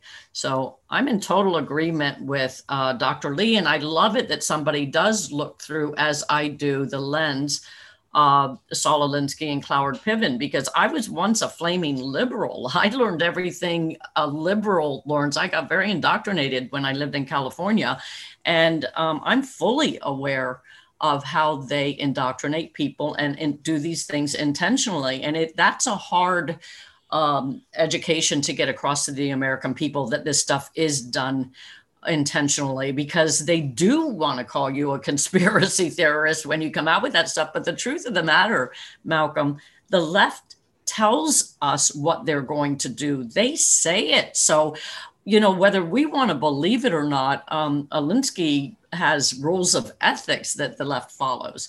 They can be as ethical as they want, depending on the goal to be achieved. So this is something also people need to understand, because to the left, this is war by any means necessary. So people tend to think that other Americans or human beings really could not be so mean or so intentionally destructive. But these are all, everything they do is by design, and they've been at it for decades. And we need to wake up to that. And yes, get out loud a whole lot more. Kathy, make a note about that you were a flaming liberal and now are a conservative guru. I want to talk about that one. We need more time, but I want to explore that, how one becomes transitions from a flaming liberal to a conservative guru. You have got to share that story. Not now, but we will find a spot of time, okay, to do that, right? Happy to. That is perfect. Yeah, and also I want to suggest Dr. Lee was I was grinning ear to ear when she put out there. It was so well said when she said, well, let me just tell you about it's my body, my choice. I love that. My body, my choice.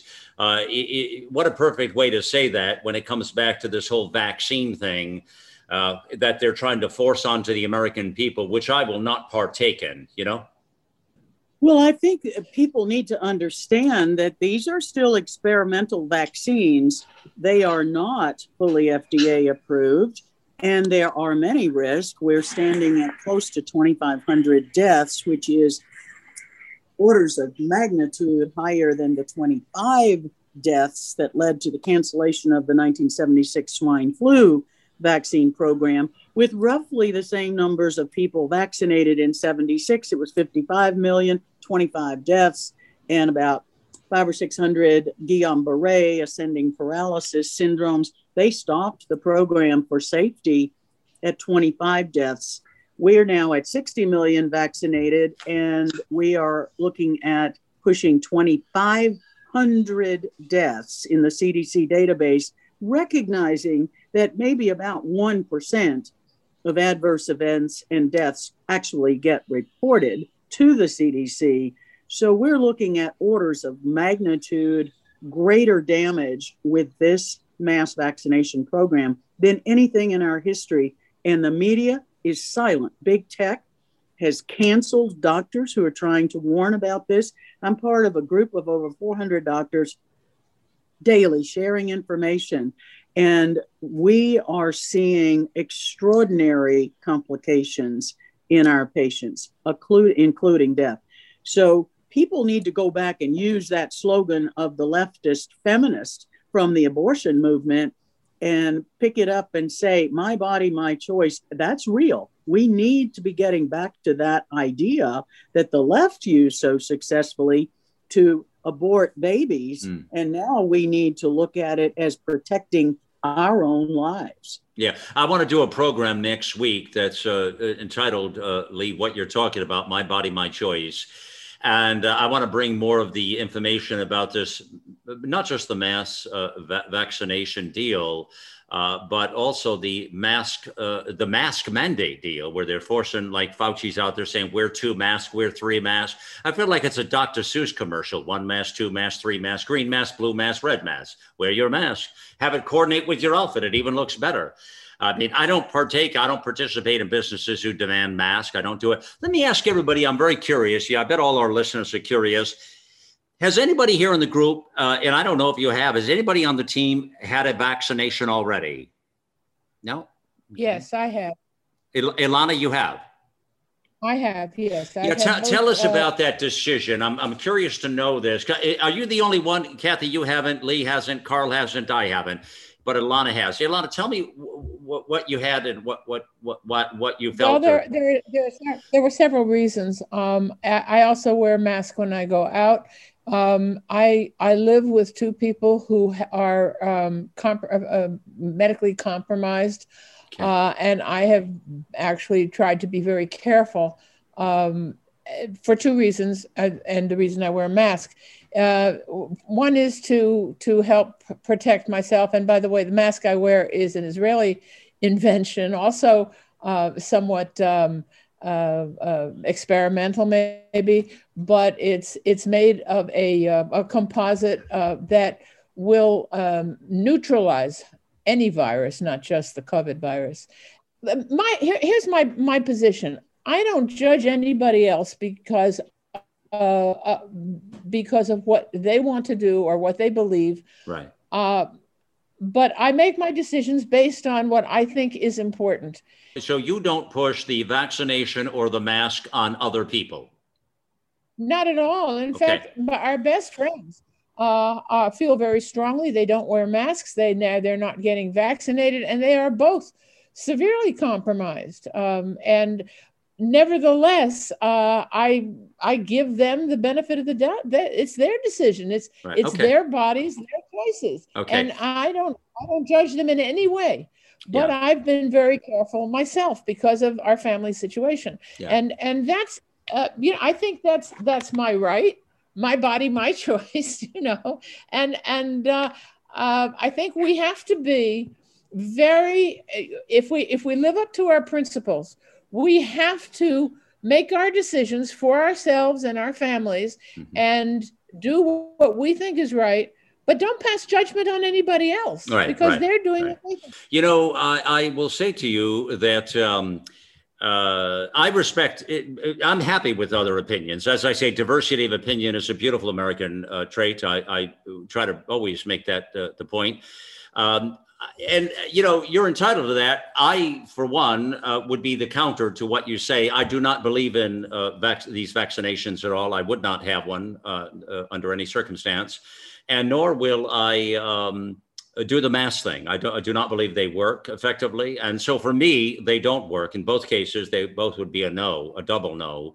But yet I have no problem with people that do it. Just don't bother me with your opinions, please, when you do them. Don't push your mask or your vaccination on me.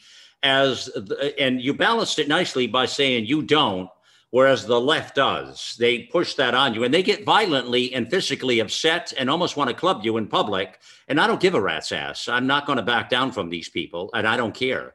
And I will leave a business. If I go in and you demand a mask, I'm leaving. You do not get my business. Lee, I talked to you, good golly, a few weeks ago. We were on the call, you and I having a private call. And I was so infuriated, Lee, you remember, because I went into some places and they demanded the mask thing for dinner and somewhere else and some store. And I said, I'm not doing it, Lee. And I went to like 4 places one day. I kept changing and had my family with me to find a place that didn't demand the mask. I did it on principle, Lee. These people are not going to steal my constitutional principles, and they're not going to dictate my life to me, period, Lee. Well, Malcolm, I think there's, again, I come back to the 50,000 foot view. There is a very critical point that we've got to focus on, and that is people do need to make their individual decision, but they need medically accurate information on which to base their informed decision, and they are not getting that. The data from the clinical trials on the vaccines are very clear. There are 5 possible benefits of prophylaxis or treatment medicine or vaccines in any infectious disease. Number 1, prevent spread. Number 2, prevent infection. Number 3, prevent severity of symptoms. Number 4, reduce hospitalizations. Number 5, reduce death. The vaccine clinical trial data from all of them have shown that they only provide one of those benefits, which is reduced symptom severity. They do not prevent infection. They do not prevent spread or reduce hospitalizations or deaths. Prophylactic medicine which many of us have been doing and trying to get out to let people know it's available with safe, effective medicines, provide all 5 benefits. So for patients of mine that I'm advising, I explain to them if they are taking care of people in the family that are medically compromised or themselves, many of my patients have other medical comorbidities, then a safer approach that's more effective, according to the scientific data, is to use prophylactic medication or early treatment, all of which has been attempted to be provided by reputable physicians across this country and in other countries, and we are censored. So people are prevented from getting accurate information to make an informed choice. That is the danger. And once they have the medical information, then make your choice. But they're not being given correct medical information from the clinical trials.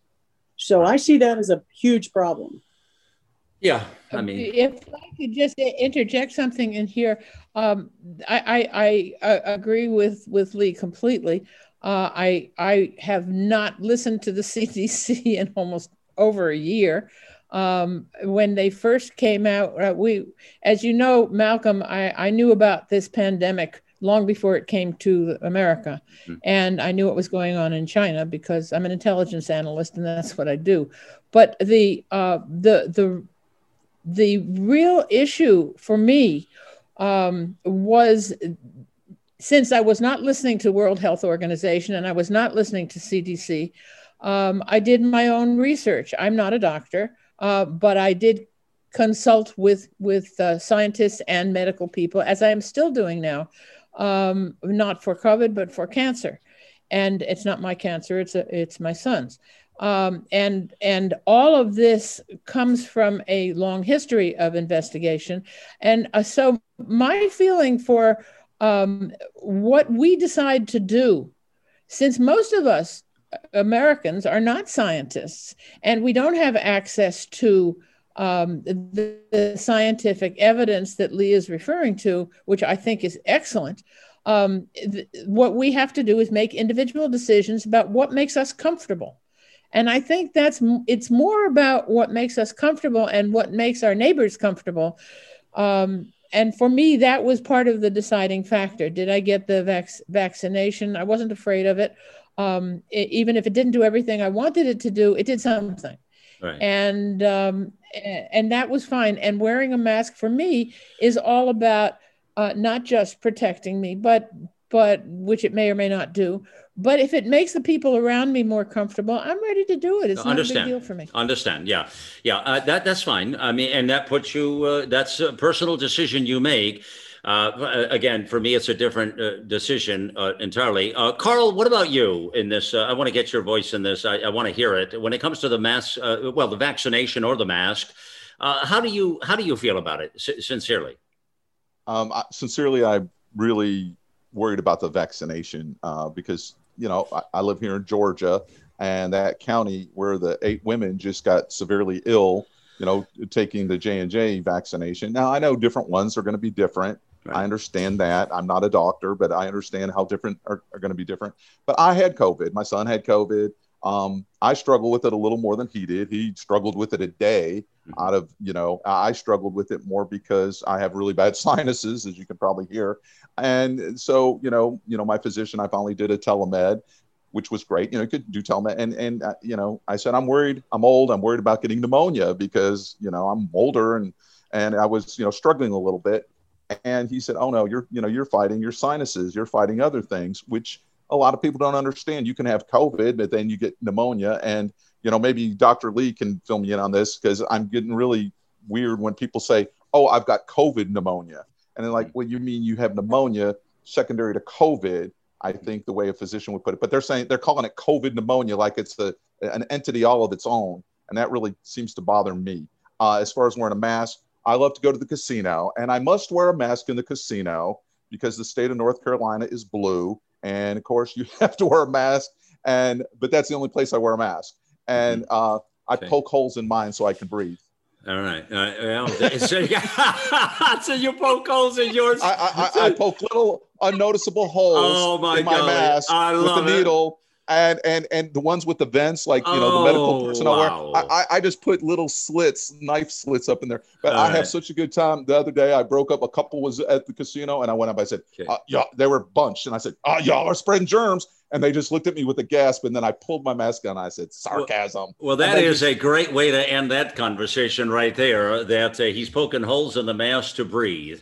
But, you know, it's no different than when you see somebody and they lower it to cough, choke, or spit, or they lower it so they can breathe a little bit, or they lower it for their nose or something like that. I mean, all of that stuff really happens. You've seen it in the public square. So it's all very edgy and very controversial. It is a very personal decision. There's no question about it. I love Carl's ending there. It was just absolutely perfect. We will have a lot more to talk about this. I'm going to do a whole program on My Body, My Choice. I love that title. And we're gonna do a whole couple hours on that next week, I guarantee you.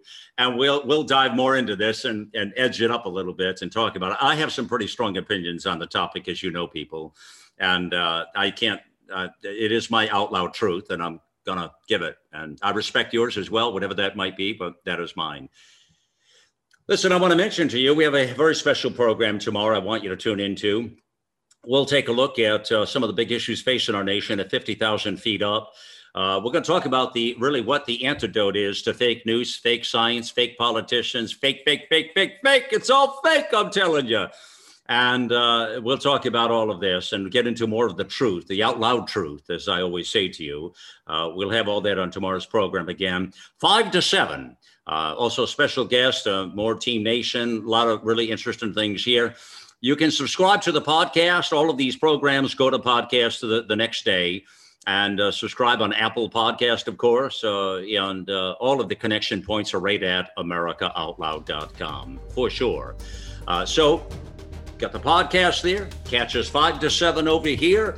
And there are all kinds of incredible shows on the network, all kinds of incredible writers, all kinds of incredible out loud truths. And so we need your help to get the out loud truth out there. And my fellow Americans, I am pleased and thrilled that you're here with me. Thank you for being on the mission, as always. It's time to get involved and get loud.